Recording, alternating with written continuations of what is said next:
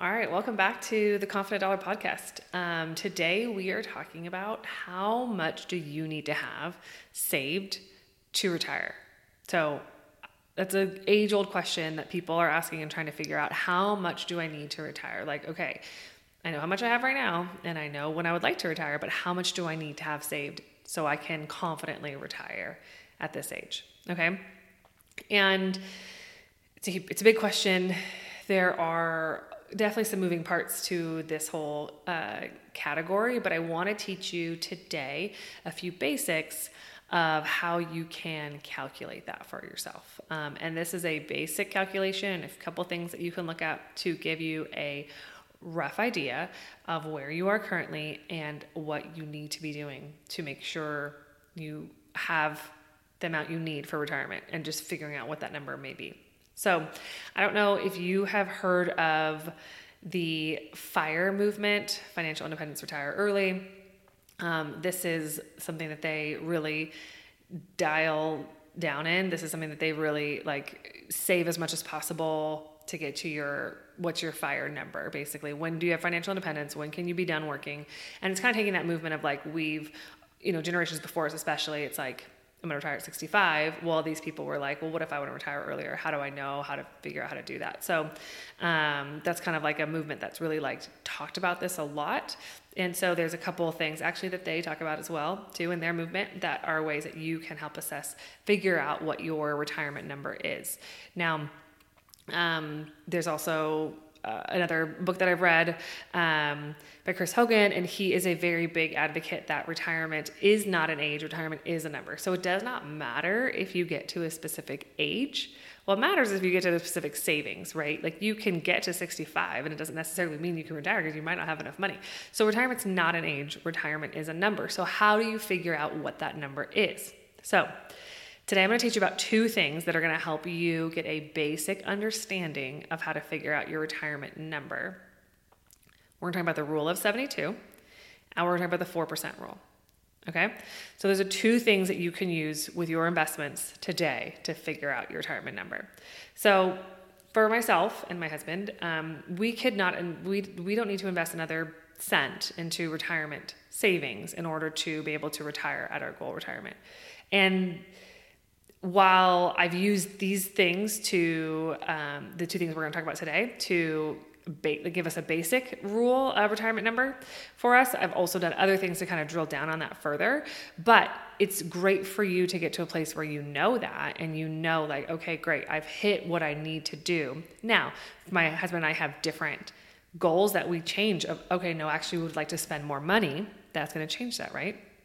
Or if we'd like to retire earlier, that's going to change that, right? Okay, so let me explain to you how these work. So number one, rule of 72. The rule of 72 is if you take 72 and you divide that by the rate of return that you are receiving on your investment accounts. Okay, so let's say you have an annual return of 7%. We're going to just make this as easy math as possible. You have an annual return of 7% on your investment accounts. Okay, 72 divided by 7 is roughly 10. Okay, we're just going to go with 10. We're going to kind of even it out. So what that means is every 10 years, your money will double. So whatever your rate of return is, 72 divided by your rate of return will tell you how often your money is going to double. Okay?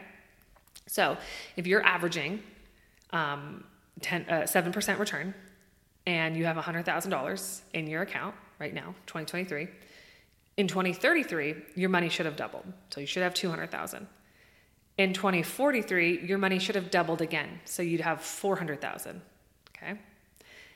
In 2053, see if I'm keeping track of my years right here, your money would have doubled again. You would have $800,000. Okay, so that is the rule of 72.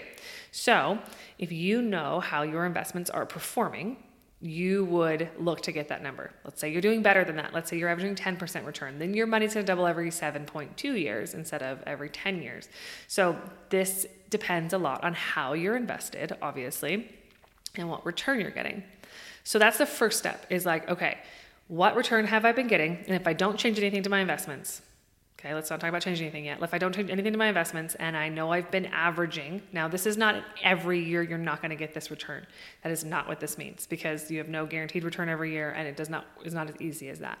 But if you average this return, so if you look historically at what you're invested in, the funds you're invested in, and if they average a specific return, doesn't mean you're gonna get that return this year, but then you might get double that the next year, and so it averages out, okay, right? So if you average that return. So look what your investment accounts and your funds that you're invested in, what have they been averaging?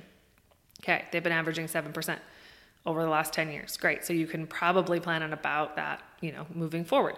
So if you are able to get 7% on average every year, your money's gonna double over that period of time, okay? So now you're looking at, okay, how old am I right now? And how long until do I have until retirement? So how many times does your money get to double? So this is where compound interest is magic. And this is why people like me will tell you 1,000 times over and over and over again that it matters how early you start investing. The more time on your side, you give your money more time to double at the end when it's compounded to bigger numbers. So those last few doubles where you've gotten to, okay, like I said, we got to 800,000 in 2053. Okay. So 2063 was 1.6, right? And if it doubles again after that, you're finally getting to those big numbers. So the more time you have for it to double with those big numbers, the more money you'll have. So the time invested is so much more important than timing. And it's just the big tool that you have on your side. So that's why this rule of 72 might help you kind of really understand why we are always saying it's time, it's not timing, it's time. You need as much time as possible. Okay. So that's the first thing. So you figured out 7% every 10 years and you have 30 years till you'll retire. Now, if you don't invest any more money, how much would you have? Okay. Now, the equation obviously gets more complicated when you're trying to invest money as well. But the next thing is to figure out, once you know that step, that amount is how, what it'll get to just without investing is figuring out, okay, if you also are putting in, if you're maxing out your 401k every year, or if you're maxing out your Roth IRA, if you're maxing these things out and putting in $10,000, $20,000, how does that add to that? And what does that help you, what number does that help you get to? Okay. But that still doesn't tell you what number you should have, because it's like, okay, cool. I got to $2 million when I'm 65, because that's when I want to retire. But how much does that give me? Right? So that's where this next rule comes through, or the kind of conservative, I would say conservative, normal percent that planners in the past have used pretty often when it comes to how much money you can draw from your accounts in retirement and last. Okay.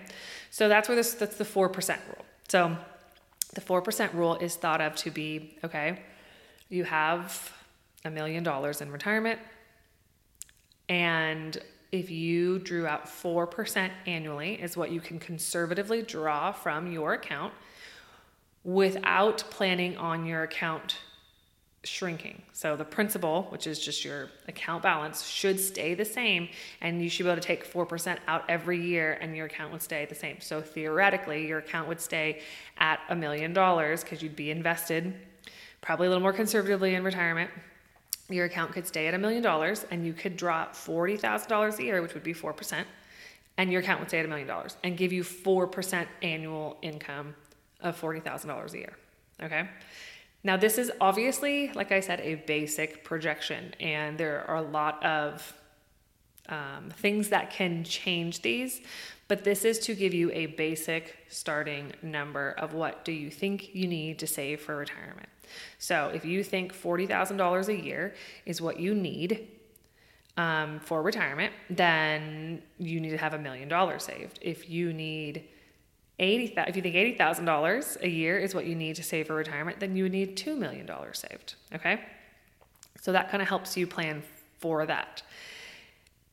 Again, basic, because this isn't addressing a couple big elephants in the room, but like I said, this gives you a really good starting point. So another thing, so I mentioned the FIRE community earlier. They actually kind of like do this math the same, but backwards. Different, whatever. They take what they tell you your what you need to have saved again, it's just doing the math backwards. But what you need to have saved for retirement is your annual expenses right now times 25. So basically it's just doing the math, like I said, backwards. So instead of going 4% of what you have at the end, it's what are you spending now? You're spending $100,000. Okay, times that by 25. That's what you need to have saved in retirement to have the same lifestyle. That should give you a starting place number. Again, this doesn't address some kind of larger elephants in the room, one of them being inflation. So if I'm thinking, and this is kind of what everybody starts, well, how do I know? Like, yeah, I'm living up $100,000 right now, times that by 25. I need to have that much saved in retirement, but I don't plan on retiring. Like, I am actually 36 years old. That's how old I am. Okay. So if I don't plan on retiring for 30 more years, I'm like, okay, but is $100,000 a year going to be anything in 30 years with inflation? So where does inflation fit in? Okay. So that's obviously something that's not really addressed as intensely into this scenario. And so that might be something that would need to be thought of to like, what if scenario? Okay. What if inflation is not 2% annually? And what if it's a lot higher, which it has been recently? That might be something as you drill into this further, you would need, would be something you would want to look at. Again, the other thing I said is that a lot of this is based on how you are invested and staying invested properly. So that's the other big caveat to this is great and all if how you're saying your returns are accurate and if you're invested properly for the long run. So if those are not accurate, then this would obviously change these projections. And so you really need to make sure you're invested properly for those long-term goals. And then another thing that's important to look at for like drill down financial planning would be, what about tax diversification now and in retirement? Are you diversifying your tax strategy so you're not you don't have all taxable income when you get to retirement? You have some non-taxable income as well. And then what about like just actual cash flow in retirement? What does it look like? And what are a couple what if scenarios? Like I said, if inflation was higher or if the market didn't perform as well as you thought, or this and that or the other. So like I said, the rule of 72 and the 4% rule will give you that base starting point. And then when you dig into it, there are some other things that you can really dig into to make sure that those are lined up as well too. But those two things can kind of help you get your initial retirement number of what you at least know you need to be shooting towards. So it's going to give you in the ballpark of where you need to be for the most part. Again, like I said, if you are invested correctly. So hopefully that helped you learn something today. You learned something about how to calculate that rule of 72 and that 4% rule, and figure out what your retirement number should be, at least in the ballpark of, to get you going towards those long-term goals. So this, I know for sure, even if you're not exact on it, like I said, there are a few things that can change and shake this up. But you're heading in the right ballpark and in the right direction. And so you'll be more likely at least to get to your retirement goals. Even if you get there and inflation is higher than you thought, you got to work a couple more extra years, you did a pretty good job rather than having no idea, throwing darts at nothing, not even knowing what you're doing and getting not even close. So this will get you close to what you need to get to. And then there's some other details you could look at to really further dial it in. So hopefully that was helpful and helps you figure out what your retirement number is. It's a key component, obviously, in saving for retirement. And thank you for tuning into the podcast. I hope you enjoyed it. And podcast episodes are released every Tuesday and Thursday to just kind of keep you informed, give you bite-sized pieces of information to help you with your finances and live confidently with your finances. So have a great day, tax or legal professional. Economic forecasts set forth may not develop as predicted, and there can be no guarantee that strategies promoted will be successful.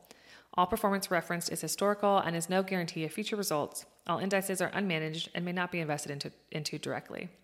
There is no assurance that the techniques and strategies discussed are suitable for all investors or will yield positive outcomes. The purchase of certain securities may be required to affect some of the strategies. Investing involves risk, including loss of principal.